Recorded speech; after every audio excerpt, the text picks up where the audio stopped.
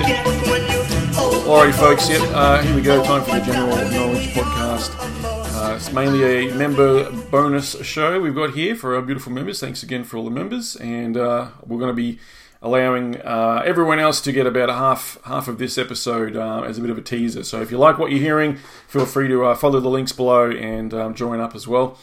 We are going to be covering the conspiracy surrounding the death of Princess Diana and anything else in between, of course, that comes up. And joining me to do that today is none other than he's returned once again to the show is John Hamer. Everyone should know John. Howdy, John. How you going?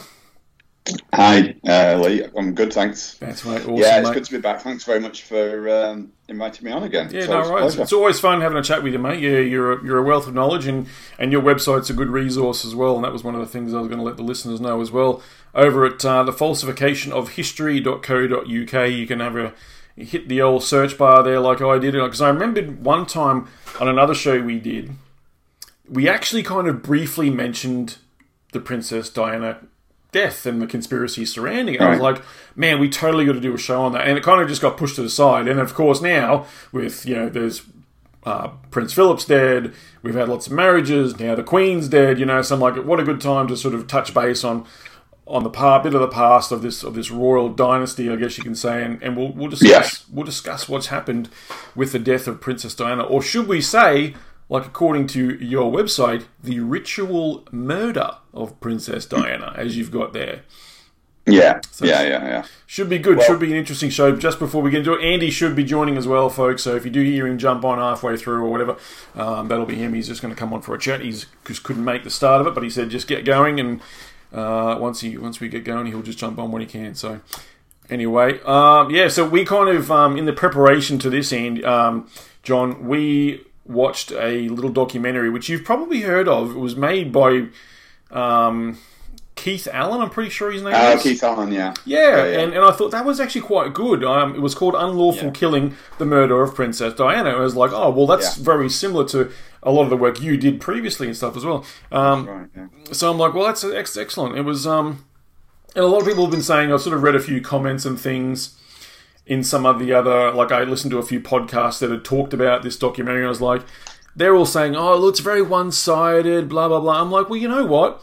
That's okay with me, because we've already got the official story, you know what I mean? Like, exactly. So why would you want to have an unbiased approach to it and put in their side of the story and then put in, contradictory things? Just have a full doco about the contradictory stuff and the questions remaining about Princess Diana's death. I thought that's correct. And what he did, I thought was excellent. So it's a good documentary. I will put a link in the show notes as well for folks out there who are interested as well. But I was hoping today, if you've got it up in front of you there, which you probably do as well, you've got your piece. But I'm happy to kind of go through this from the beginning. I don't actually. I will bring that up. Sorry, bring it up. That'd be good because there's a lot of stuff on there that I actually was just kind of hoping you would kind of take us through, and because this is all your work. You've done this.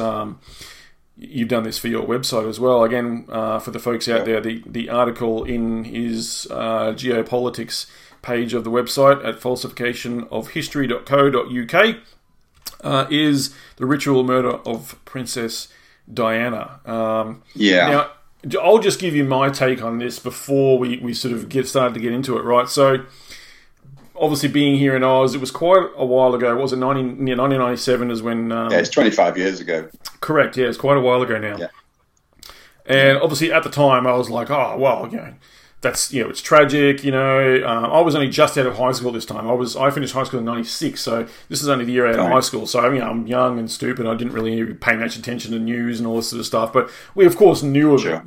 Everyone knew of it. It was worldwide. It was a global phenomenon, this.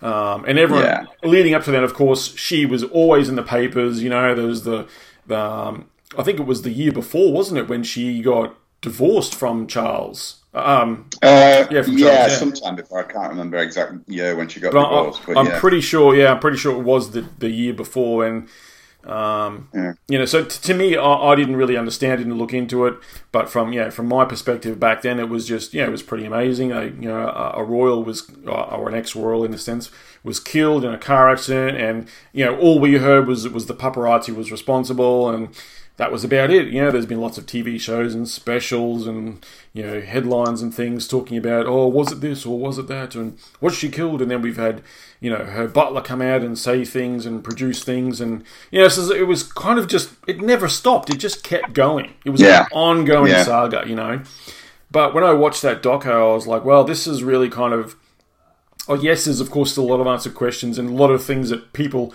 really just don't know about that actually happen and are tied into this sort of thing.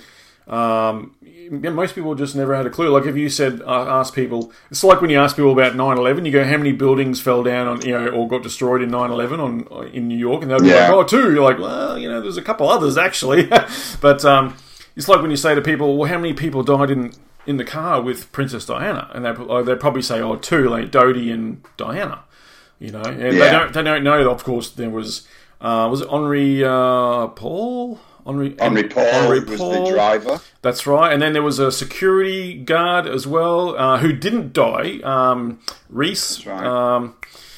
Trevor Reese. Trevor Reese-Jones, sorry, yep. Yeah. But he didn't, I actually listened to a few podcasts who was saying that he died in the crash, and we're going, well, that's not true. I'm sure he survived. I'm like, I know there was a survivor. So it was kind of interesting that there was people who are actually putting out a bit of false info about it too, kind of around the same time as all the stuff happening. So I thought that was interesting. So 4 occupants, 3 dead, 1 severely injured, and we'll get to that, of course, as we come along. But so just before we dive into the details, that was my impression of it. What was you're there, you're in the UK, you're British, so tell us your recollection of what happened that day, mate. Right. Well, I mean, it's quite an interesting little story. Well, it is to me anyway. It was actually Princess Diana's death that woke me up. Okay, that turned me on to the idea that we're being lied to, and that things are not as the media portray. Because what happened was.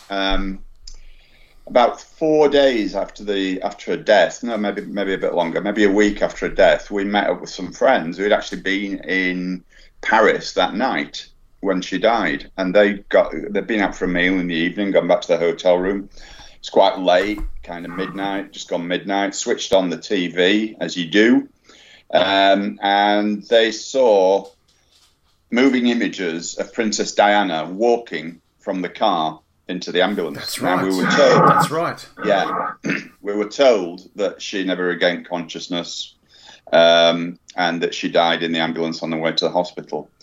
So they just thought, well, Diana's been involved in an accident. Oh, that's a shame. Well, she looks okay though. She's obviously on her way to hospital for just to make sure she's okay, check up. And they thought no more about it. Went to sleep. Next morning they woke up to all the the fuss and the hoo-ha about the fact that Princess Diana had been killed in this car crash, and they couldn't believe it, because she didn't look particularly, she didn't look injured. She was walking not quite unaided. I think someone was holding her under the elbow. Yeah, like ushering her sort of thing. Yeah. Yeah. But she seemed fine. So they were absolutely stunned when they woke up and saw the news. So we met them for a coffee that following weekend. And they told us this story, and I was like, my jaw dropped. I was like, what? This is not what we're being told at all. So it was a shock, and I mean the whole country was in kind of a shock. I mean, I've never been a royalist. I mean, I hate the buggers, to be honest, but that's another story. But it affected everybody. Diana's death, it was a shock, and regardless of whether it was murder or whether it was just an accident, the whole country was in trauma for at least a couple of weeks. It was so weird, and I even felt it myself, and I wasn't even a royalist. It was almost surreal, the atmosphere in the country for a couple of weeks. So that's what started me down this road of looking into conspiracies, for want of a better word, and questioning the official narrative. Yeah, absolutely. Yeah, so that kind of started me off, and then I didn't actually do anything. I just carried on working for a few years, and then it was 9/11 that really started me seriously looking into stuff. So yeah, Princess Diana's death was a very, very significant event in my life in that respect, because it's changed my life completely. 25 years ago, I was just a 9-to-5 corporate guy, working in the IT industry, just plodding on year to year, just believing everything more or less that the media told me. I mean, I've always been a kind of questioning sort of person, but even as a kid, I used to get up the teachers' noses by asking questions all the time. Because I never accept anything at face value, but you kind of get sucked into it through your life, don't you? The propaganda that hits you through the airwaves. And I was just one of these guys that just lived his life, got on with it, and didn't think too deeply about what might be going on in the background. So yeah, in that sense, it was Diana's death that changed my life. Yeah. There you go. It's one of those events that has now, there's that point in history where if you can, it's sort of that fork in the road. You can either believe it and just keep continuing on, or you ask that question and start looking into it, and then that opens up a whole new world for you, and that's what it seems to what it's done. It's amazing, isn't it? Novels and books and everything you've written and done since then, mate. It's it's kind of shaped who you are as a person. Yeah. Absolutely. Funny that's the event. There you go. Yeah, interesting. I think we may have actually mentioned that possibly previously in another show, but it's good to kind of recap that it's always interesting to know what event it is that changes a person, that makes them start to do this, and it's good. It's good to cover it. All right. Well, let's get into some of the nitty-gritty kind of details here, all right? So I'll just read a little bit here and then we can sort of discuss as well. Sure. So once again, for the listeners there, head over to falsificationofhistory.co.uk. There's stacks of work that he's done, lots of articles, lots of books. We've, of course, mentioned that many times in the show before, and we'll recap on a bit of that at the end of the show before John leaves us. But here we go. So, the ritual murder of Princess Diana, 27th of September 2016. He's put this one up. Despite what the establishment and the elite-controlled, compliant media would like you to believe, there is absolutely no doubt that Diana was ritually and brutally murdered in line with royal orders. And I would tend to agree absolutely with what I've heard since looking into this. On the 31st of August 1997, Princess Diana, the estranged wife of Prince Charles, and her lover, Dodi Fayed, were killed in a car crash in the Pont de l'Alma road tunnel in centre of Paris. They were on their way to Dodi's executive apartment just off the Champs-Elysees, and after having had dinner together at the Ritz Hotel, which is owned by Dodi's father, Mohammed Fayed. Skip over there. The other occupants in the car were Henri Paul, who was the head of security at the Ritz, the nominated driver for the evening, and Trevor Rees-Jones, who was another security man and the only survivor of the accident. Like I mentioned before, 4 in the car, 3 deaths all up, and 1 severely injured man. We are, as is always the case, faced with the usual confusion and subterfuge surrounding the events of that night. Indeed, there are so many conflicting versions of the story that it is extremely difficult for anyone to even come close to the actual truth without intensive, sustained research on the subject. However, what follows is substantially more than an educated guess about what actually happened on that fateful night. It's funny that we're kind of doing this show because do you remember just after 9/11 there was the Bali bombings in Bali that killed? It was in a nightclub in Bali and killed. I think it was around 30. A lot of Australians. Lots of Australians. Yeah. And that was our false flag to get us sucked into the war on terror, thanks to John Howard, who was the Prime Minister. Who was also Prime Minister when Martin Bryant had the killing down there in Tasmania. Anyway, another false flag event. Was that Port Arthur? That's Port right. Arthur, that was it. Correct. But it's just funny because that's another event that people aren't familiar that is actually a false flag, is the Bali event, and you wouldn't know until you start looking at people who have written about it and all the questions that arise. Like, it's just insane. Same thing with this Diana thing. That's right. Definitely, feel free to take us through the next bit here, mate. If you want to, you're happy to read this bit. You mean like from the story began in 1980? Yep. Yeah.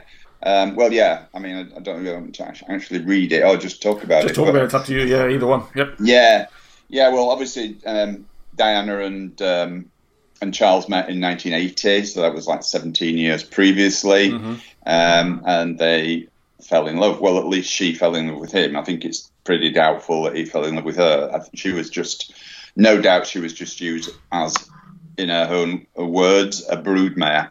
Charles wanted a blonde, good-looking young woman to produce his heirs, and that is exactly what he did.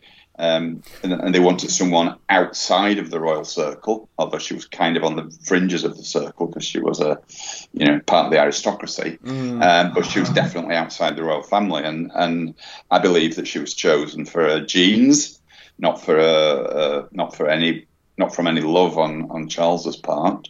And as soon as the two boys were born, which are jokingly referred to as the heir and the spare, once Diana had kind of fulfilled. Yeah, it's true. That's how they talk about it. Yeah, Harry's definitely not blood, that's for sure. Yeah.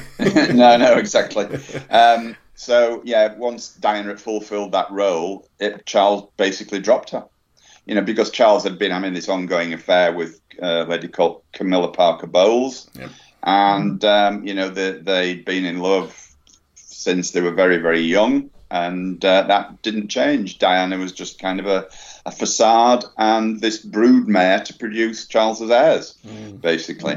Can I ask you, what's your opinion? Because, as we know, a lot of the royals are related. Even the Queen herself and Prince Philip were related. They were third cousins. They love keeping that gene pool really tight-knit. Well, were they worried that the gene pool was not diverse enough? Is that why they wanted to go outside? Yeah, that's exactly it, Lee. Yeah, I think they realised that they needed some fresh blood in there, because there's generations of royals who've had severe genetic problems. Of course, they cover it all up. Yeah, but there's lots of them that end up in mental asylums because they're just born subnormal, but they don't talk about them. But it's that's not me just wildly speculating there. There's proven examples of this. So yeah, I think then they realise that you just can't go on inbreeding forever. You have to bring other genes into the mix, and that is exactly what Diana's role was. She was a very good-looking woman, obviously, but I don't think Charles ever loved her. I think it was just a marriage of convenience, whilst he continued behind her back with the affair. And of course, the poor girl. Again, I'm not a big fan of hers or anything, but the poor thing, she was subjected to all this infidelity from Charles. She was in love with him, but it obviously wasn't reciprocated, and it sent her a bit crazy. We know she was bulimic. She was, really suffering mentally. And eventually, of course, it ended in separation, which was quite a while beforehand. I can't remember the exact dates. And then, as you said, divorce. But the problem with Diana was that not only was she seen to be having affairs herself, which absolutely incensed the royals, but she was actually quite a bit of a loose cannon, not to put it too bluntly. She was involved in all kinds of stuff that really getting under the skin of the royals, and especially Charles. Like, for example, this is just one example of a few, but she was involved in an anti-landmine campaign. That's right. Of course, that doesn't sit well with the arms industry, of which the royals have got a massive stake. So, and the other thing was she was constantly threatening to reveal royal secrets. So, it wasn't sitting well with them at all. So I believe that was what the prime motive was for doing away with her. They wanted to silence her because they couldn't just tell her to shut up. She was not going to just shut up. She was exactly. Well, I've been in this family. I've seen what I've seen. I've not. She's obviously hated the way she's been treated in that family and stuff. And she was quoted as saying even at one point that there was there was three of them in that marriage. You know what I mean? Like That's right. Her and, Exactly Charles and Camilla. You know, she was always yeah. competing with that, and like you said, it was never a real marriage. It was a marriage of convenience. Absolutely, Yes. just to diverse that gene pool, like we mentioned. Yeah, for sure. That's right. So eventually, she, after a string of affairs with various people, several of her lovers had been. Obviously, she was being watched all the time by the security services. Several of her lovers had been warned off. One of them had actually been killed. That was a guy called Barry Manicky, who had a very unfortunate accident on his motorbike. And Charles gleefully phoned Diana to tell her the news and warned her that, if, the same thing might happen to her if she wasn't very careful about what she said and did in the future. But of course, she was very headstrong, and she just carried on. She took no notice, and obviously that was eventually to be her downfall. So she took up with a guy called Dodi Al Fayed, whose father was Muhammad Al Fayed, who owned Harrods department store in London. Self-made billionaire. Exactly. Yeah. Well. Muhammad was. Dodi Dodi wasn't. He was the son. He was a producer. And he was just had dad's money. Yeah. But from all reports I've seen, he was actually a pretty decent kind of guy. He wasn't an arsehole anyway. So, from what I don't know if that's true or not, but I don't know. Yeah. I know it was. He was very much a playboy, as I say. He was actually engaged to someone, an American girl, when he met Diana. But I think the thing with Dodi was he was totally under the control of his father. Now, and I think his father was actually instrumental in getting them together with the express purpose of luring Diana to her death. I mean, there's, I've put lots of evidence in the article about why I believe that would be. But basically, Fayed was a big, serious part of the establishment. I don't think he intended for his son to die. And I think that's what sparked his anger, because afterwards he was very, very scathing about the royal family, and he was blaming them for the death. But I actually think he was not the instigator, the protagonist almost. Yeah, he was the facilitator, shall we say. Okay. And he lured them to Paris because this plot had been planned to actually do away with Diana in that tunnel, because that tunnel has got a very significant esoteric background. It was very symbolic. I saw of one. That's right. Even the pillar that she crashed into, it had a meaning, I think, too. Or was with the number of it or whatever? The 13th pillar. That's right. 13th is a significant esoteric number, obviously. Yeah. But that actual site where the Pont de l'Alma tunnel is in Paris was actually the site of an ancient temple dedicated to the goddess Diana. Oh, right. Well. Yeah. Well, there you go. Yeah. And so it was all very symbolic. In fact, it was done under a ritual called the Killing of the King, which is a Freemasonic ritual. Okay, and that was the same ritual that they used for killing JFK, just as an aside. Awesome. Okay. Which just quietly, John, we're gonna do a JFK one day too, brother. You're right.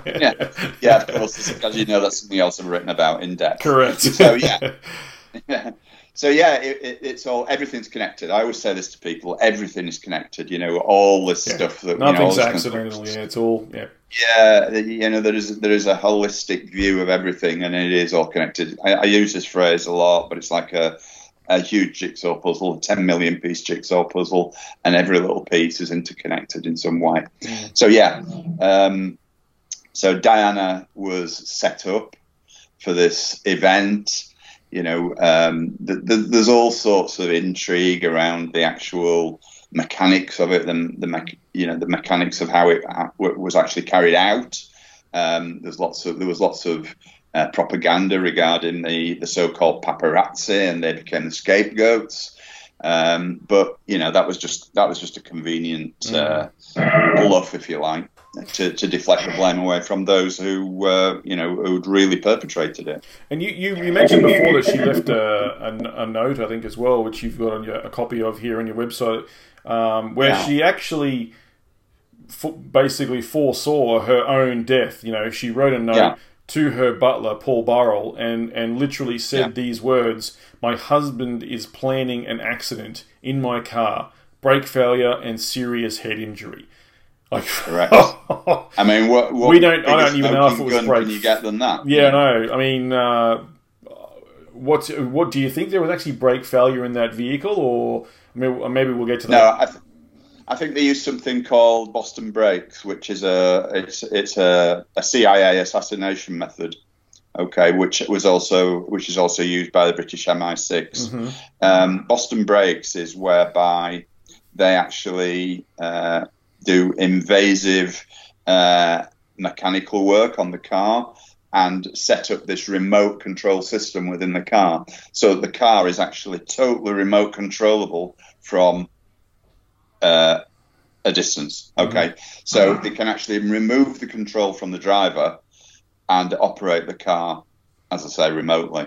This has been used. This is not just a one-off. This has been used on many, many assassinations where people they've died in serious road crashes. And what happened was that Mercedes, again, this is not my speculation, this is documented fact, that Mercedes that they used a month earlier had been stolen and recovered. Okay? Now, it's my assertion that whilst it was in the process of having disappeared, they did the Boston Brakes technology on it. So they knew exactly motive, opportunity. Yeah, absolutely, all that stuff. Yeah, good murder stories always have them, don't they? Yeah, and so that gave them the ability to actually control the speed of the car, to control the direction of the car, and crash it into the 13th pillar.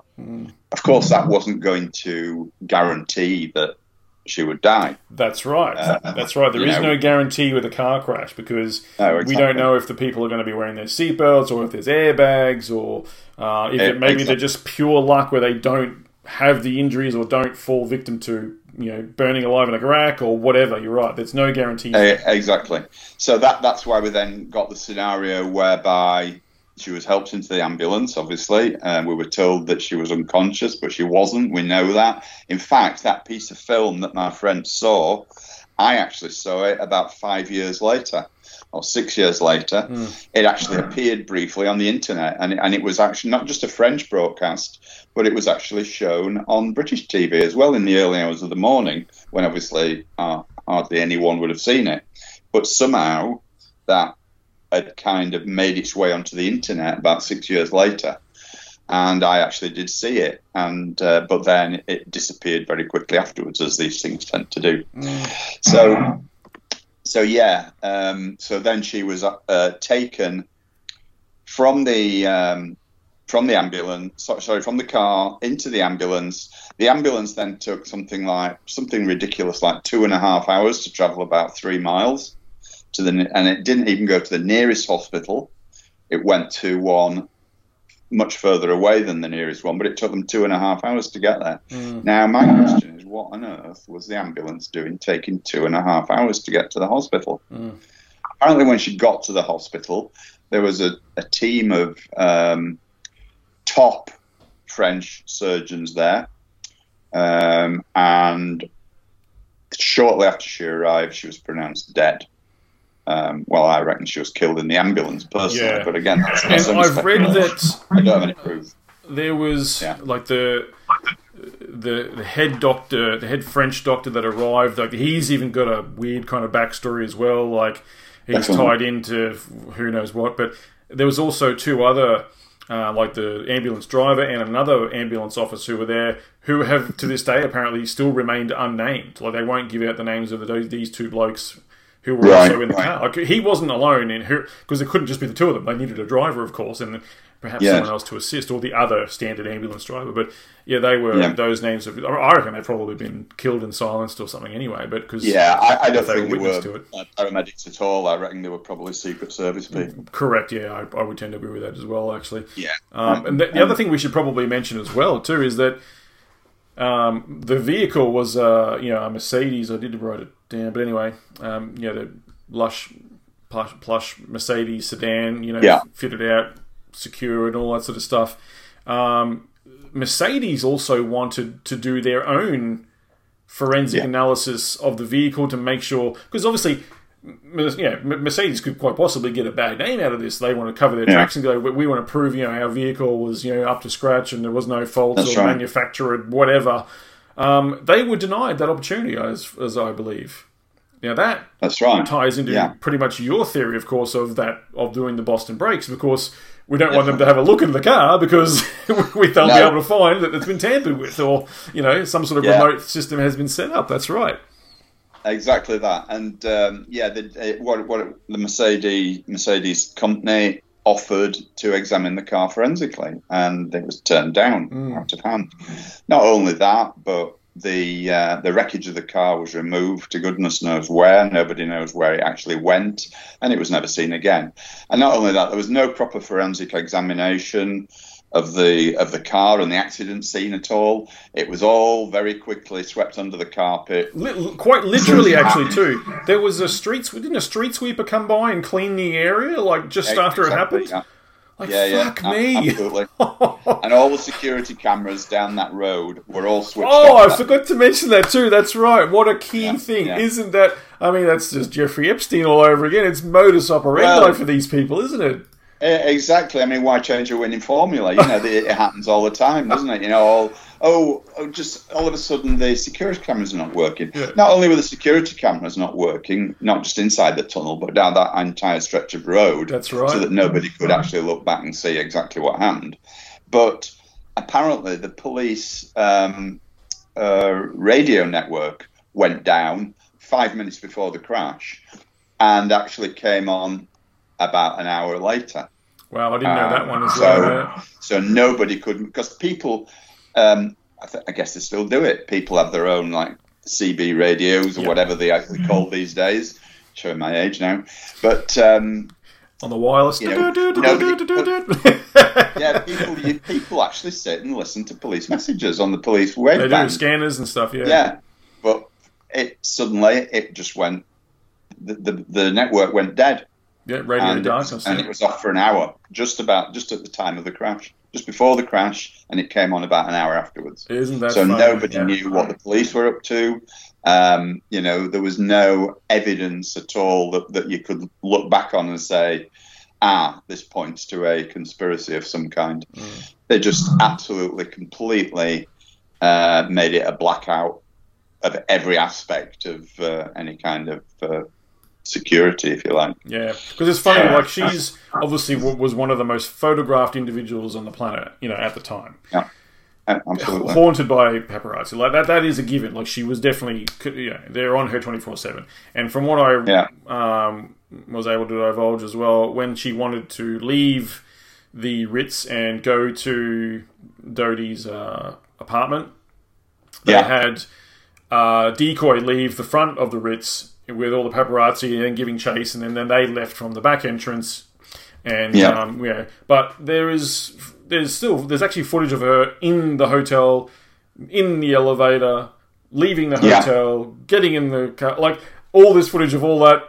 As soon as they hit those roads, there's no footage all of a sudden, all the cameras are just not working. Fuck me. Yeah. I mean, it reeks of the Pentagon on 9/11. You cannot see anything hit the Pentagon. All video footage of everything pointed at the Pentagon cannot be seen. Yeah. All these things, like I mentioned before, Epstein. All of a sudden the cameras in his cell just happen to stop working. That's right. Far out. It's just every time there's something like this, that's what we see. We see the cameras, all these. Isn't it a coincidence? Seriously, that there is just an absolute given that there is some foul play. Absolutely. Yeah, definitely. Yeah, crazy. It's the same, as you said, the same modus operandi all the time, isn't it? And they use it because it works. That's right. People don't question. They just think, oh, gosh, that was unfortunate. Yeah, it was unfortunate. I can't believe they weren't working. Who's responsible for that? Don't worry, we'll look into it. And nothing ever happens, well, they know that people have very short memories. This is the thing. And so it's easy to fool most of the people. Just keep distracting them with different things, and then they forget all about it. Yeah, exactly. Yeah, exactly. Yeah. And there's all sorts of intrigue about the driver, actually, as well. For a start, he wasn't a a fully licensed chauffeur. Okay, he was just drafted in at the last minute. He was accused of being drunk. That's right. They said he was wasted, but there was also some shenanigans with that, isn't it? What were the shenanigans around that?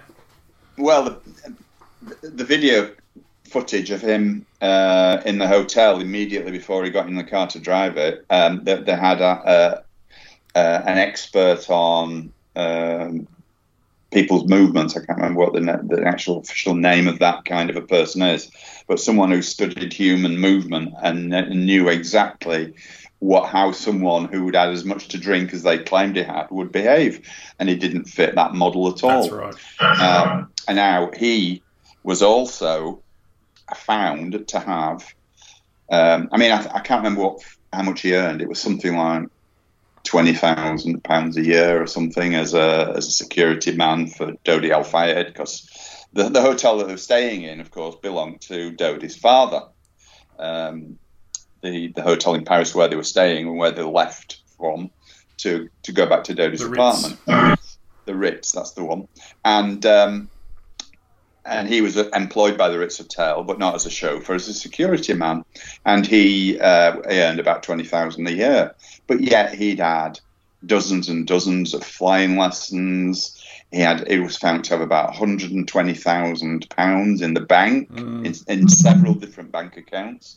There'd been mysterious payments into those bank accounts. So again, it's believed that he was an operative of the French Secret Service.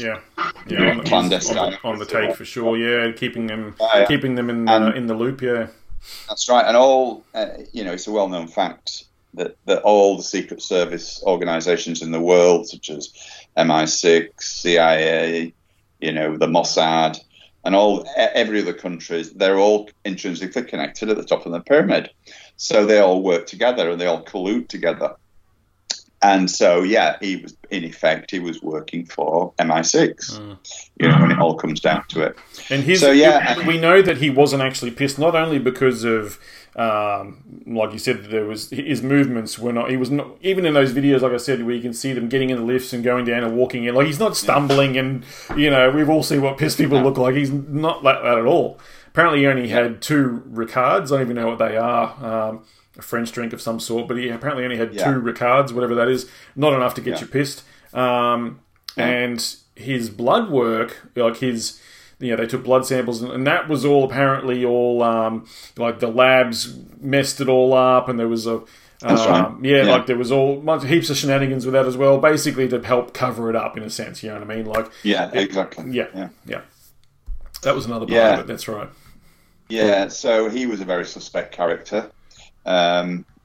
Of course, the bodyguard, Trevor Rees-Jones, he was in the employ of Mohammed Al Fayed, who, again, I believe, as I said earlier, he was a facilitator of it. So they got it was all pretty tight. Everything was almost watertight in terms of producing this conspiracy. But of course, things always leak out. Because it's just the same when you're investigating any kind of murder. It's impossible to cover your tracks absolutely. There's always going to be tiny little aspects of it, or sometimes large aspects of it, that give the game away. And this is the case. This is why we know that this was not just an accident. We know that it was all planned because of all the stuff that leaked out. The guy. Sorry, go on. I was going to say, let's skip to the bit here because we've mentioned these people and stuff. We'll just skip quickly to this paragraph here, just under the photo of you've got last photo of Diana receiving oxygen, and you've got this section that people probably weren't aware of as well, and the theory that she may have actually have been pregnant at the time. Yeah, it's possible. Nobody knows for sure. But interestingly, and there's a reason why nobody knows for sure as well, because they removed all her organs and embalmed her, and they would not allow any paternity test or DNA testing or anything at all. Like no blood sample worked to see to check for any of that. None of that was allowed. It was all That's right. Yeah. She, as you say. She was embalmed immediately. Why would that have been a big deal too, John? Sorry? Why would that have been a big deal anyway? So what? What if she was pregnant? What's the big deal there? Well, obviously the Fayeds were Muslims, and if the mother of the heir to the throne, as she was at the time, obviously,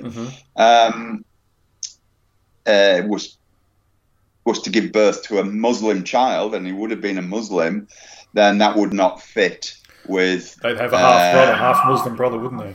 Yeah, exactly. That would not fit at all with what the royal family would want as their legacy, if you like. So that was very much frowned upon.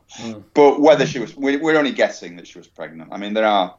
a lot of people claim that she definitely was, but I've never seen any actual concrete evidence that was the case. And I guess we'll never. So I guess we'll stipulate there. We don't have proof of that, but as a theory, as part of this whole conspiracy of her death and stuff, it does seem possible. It could also equal to be one of the motives of why they acted then. I didn't want it to for her to start showing. Like.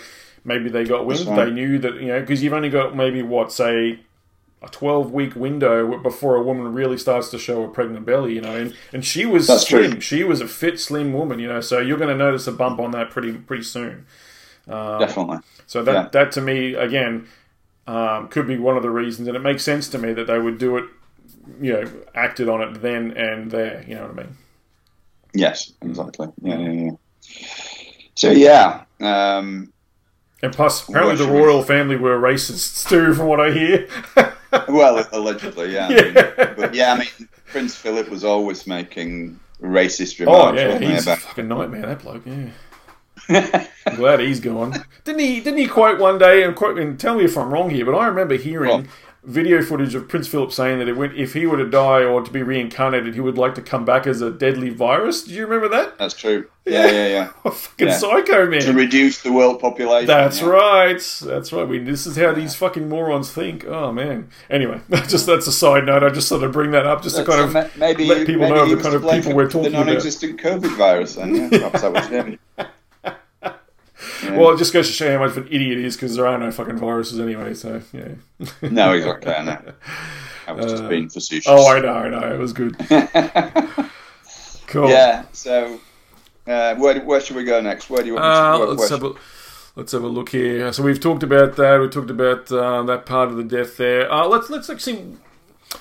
We did mention the ambulance trip, right? Now, because you sort of cover it again in this section here. So there was obviously no foolproof way to ensure her death, even in a staged crash, and so there would have to be a contingency plan in place in the event of her survival against the odds, which we sort of mentioned before. Oh, g'day, Andy. Andy just popped on for the chat. Right. Just make sure he comes in. You got us, Andy? Hey, boys. Yeah. Sorry, I'm a bit late. Cool. Chuck your video on too if you can, brother. Just for the members, man. Like I said, the audio will be for everyone else, but just for our members. Yeah. When you're ready, it's all good. There he is. Hey, brother. Hi, Andy. G'day, John. How you doing, mate? Yeah, good. How are you?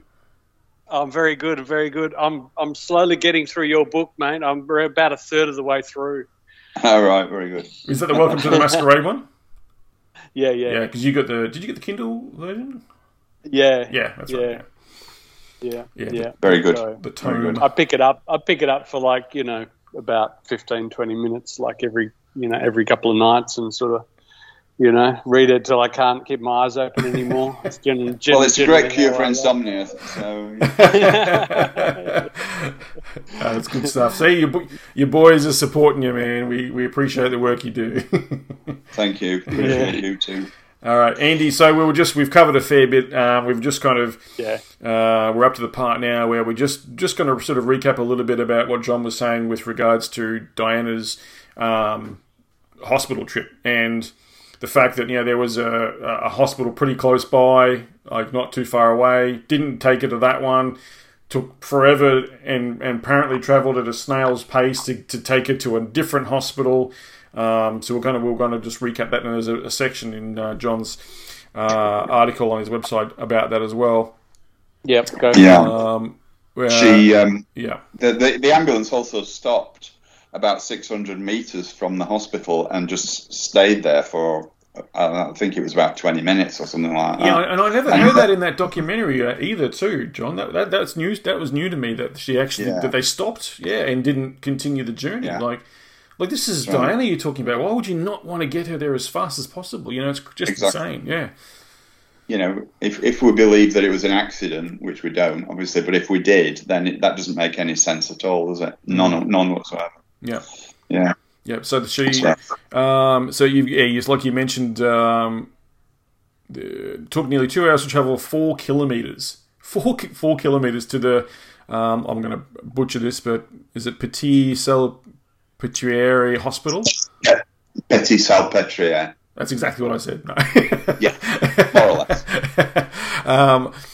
And like we said, they do mention that, Andy, too. Like we were talking about we sort of mentioned that we'd seen that documentary. And he does talk about it in that as well. That they went.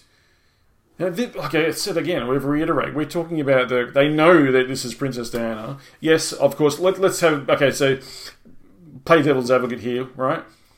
Any car crash that happens locally to us here anywhere, if the cops get there or ambulance gets there, it's, are they safe to move? They sort of give them that sort of the once over. They check in with their vehicle. If the vehicle's okay to get her out, they get her out.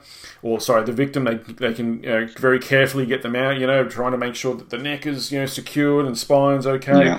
They do take all these precautions, and it can take some time.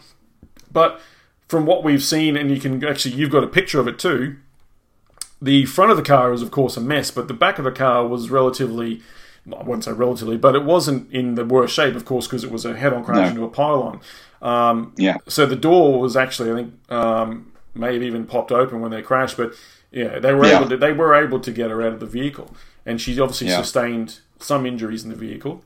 And as you mentioned as well, and I believe I've seen this video too, but I didn't realise how big of a deal it was at the time, because you mentioned there was a video that surfaced of Diana from, I think, passerbys or some paparazzi or reporters that made it to the scene before she actually got out of the car and got footage of her being treated at the car, oxygen on and stuff, and then being removed from the car and put in an ambulance. Like that's a thing. Like that actually happened.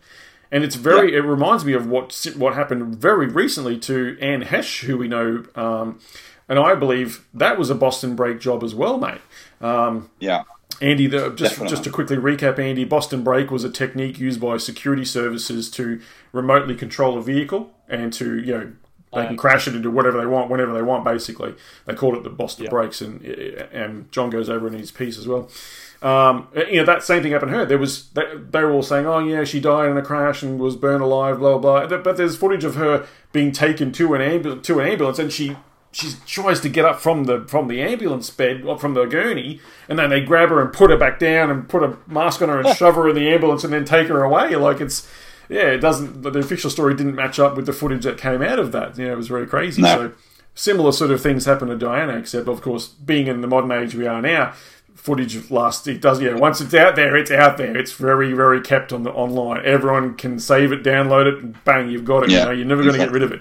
Whereas these old pieces of footage, I'm actually going to look for it. If I can try and find it somewhere online, I'll put it I looked for several years, mate. Couldn't get it again. If you can find it, good luck to you. But I wished I'd downloaded it, but obviously I didn't. So. All right. Well, if I can find it, I'll make sure you send. I'll get it to you as well. Yeah, great. I mean, you just kind of assume that it's going to be there forever, don't you? When you see stuff on the internet. It's hard to scrub things from the internet, mate. That's for sure. Yeah.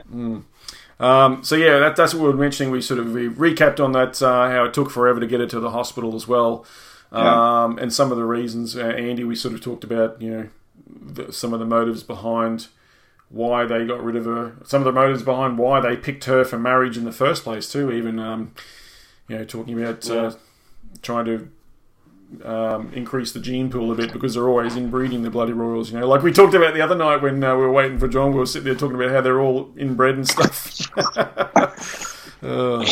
Yeah, absolutely. All right, so let's. What have we got? What else have we got here? Well, you've got a bit here. Let's. Sorry, let me just. It may not be true. Sing a story for a friend. She was in Paris and then got back to. 24-hour news channel was airing first pictures of coming in of a car accident in time to see young images of a young woman. So yeah, we talked about that of footage that did come out. There we go. So whatever the real truth regarding the above may be, which is of course that story of footage of Diana, it's certainly possible that you've got there. There was obviously no absolutely foolproof way to ensure her death, even in a staged car accident. So of course, Andy, we mentioned the contingency plan was because, like we said, there's no guarantee she's going to die in a car crash, right? Especially, of course, they would never put her in the front seat. Of course, she was going to be in the back seat with Dodie. So what's the backup plan, basically, is what we're saying. And the backup plan, as John was mentioning to our audience earlier, is that a French doctor was most likely the culprit there, or was he even a real doctor, but who knows. But there was also 2 other ambulance officers in that vehicle who were John's sceptical of them actually even being ambulance officers. They could have relatively just been, French Secret Service, MI6, who knows? Could have been anyone, intelligence agents dressed up as first responders. Yeah. And of course, the other thing that leads me to believe that is also correct, like I said before, is that the names of those other ambulance officers were never released. No one knows who they are. So that was all, like, why would you keep that secret? Like, why wouldn't the media try and find them and talk to them and get their story and pay them, we'll give you, £50,000 to tell us your story, whatever it is. Because that's what they do. They bribe them to tell their story. But no one ever got that opportunity. No one knows who these people are. So many questions. There was, do you remember the, John, the car that apparently hit the car in the tunnel? Mm. There was apparently a white Fiat Panda. That's right, the Fiat, right. Yeah. The guy that was driven by a guy called James Anderson, who was a French paparazzi reporter, whatever you want to call him. Mm-hmm. And interestingly enough, that car was then found a little while later. That car was found burnt out with James Anderson's body in it, and he had been shot twice in the head before the car had been burned, and it was ruled as a suicide. So that's quite interesting. Actually, the ability to shoot yourself twice in the head is a very interesting phenomenon, isn't it? Really phenomenal. Doesn't it sound so? Yeah, it just reeks of. That's like a Clinton job, mate. That's what they used to do. They would. What's the term? Yeah. Suiciding. Yeah, that'd be. Well, that's a dead given there. So, it obviously came out because there was paint detected on the vehicle. Like there was paint that matched that car or that make of car. Right. I'm still unfamiliar with how they narrowed it down to be that. Alrighty, folks. You have been listening to our free first half of this episode with our interview with John Hamer on the Princess Diana unlawful killing, murder, ritual killing, whatever you want to call it, folks. She was definitely taken out. If you want to hear more in the rest of this episode, there's a whole bunch more to go over. There's still another, nearly an hour to go on this episode, folks. If you want to hear more, you can go and support the show. Head over to the Patreon, patreon.com/Real News Australia. Link in the show notes as always, and it'll cost you, I think it's about, $7 Australian a month. Binge everything in 1 month and quit, I don't care, but if you want to hear the rest, do show your support and head on over there. Thanks, guys.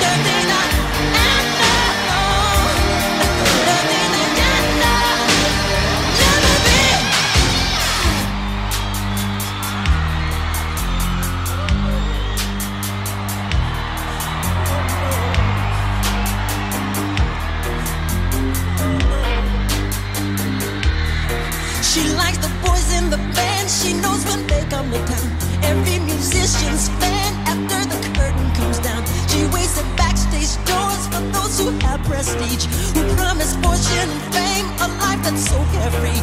She's saying that's okay. Hey baby, do what you want. I'll be your not loving thing. I'll be the freak you can talk. I don't care what you say. I wanna go too far. I'll be your everything if you make me your star.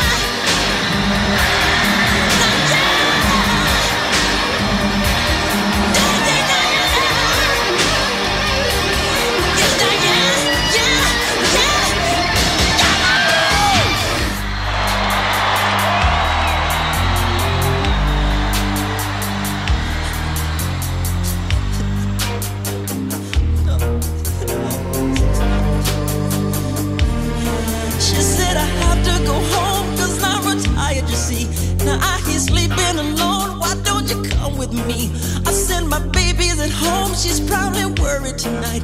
I didn't call on the phone to say that I'm alright. Diana walked up to me. She said I'm on yours tonight. And then I ran to the phone.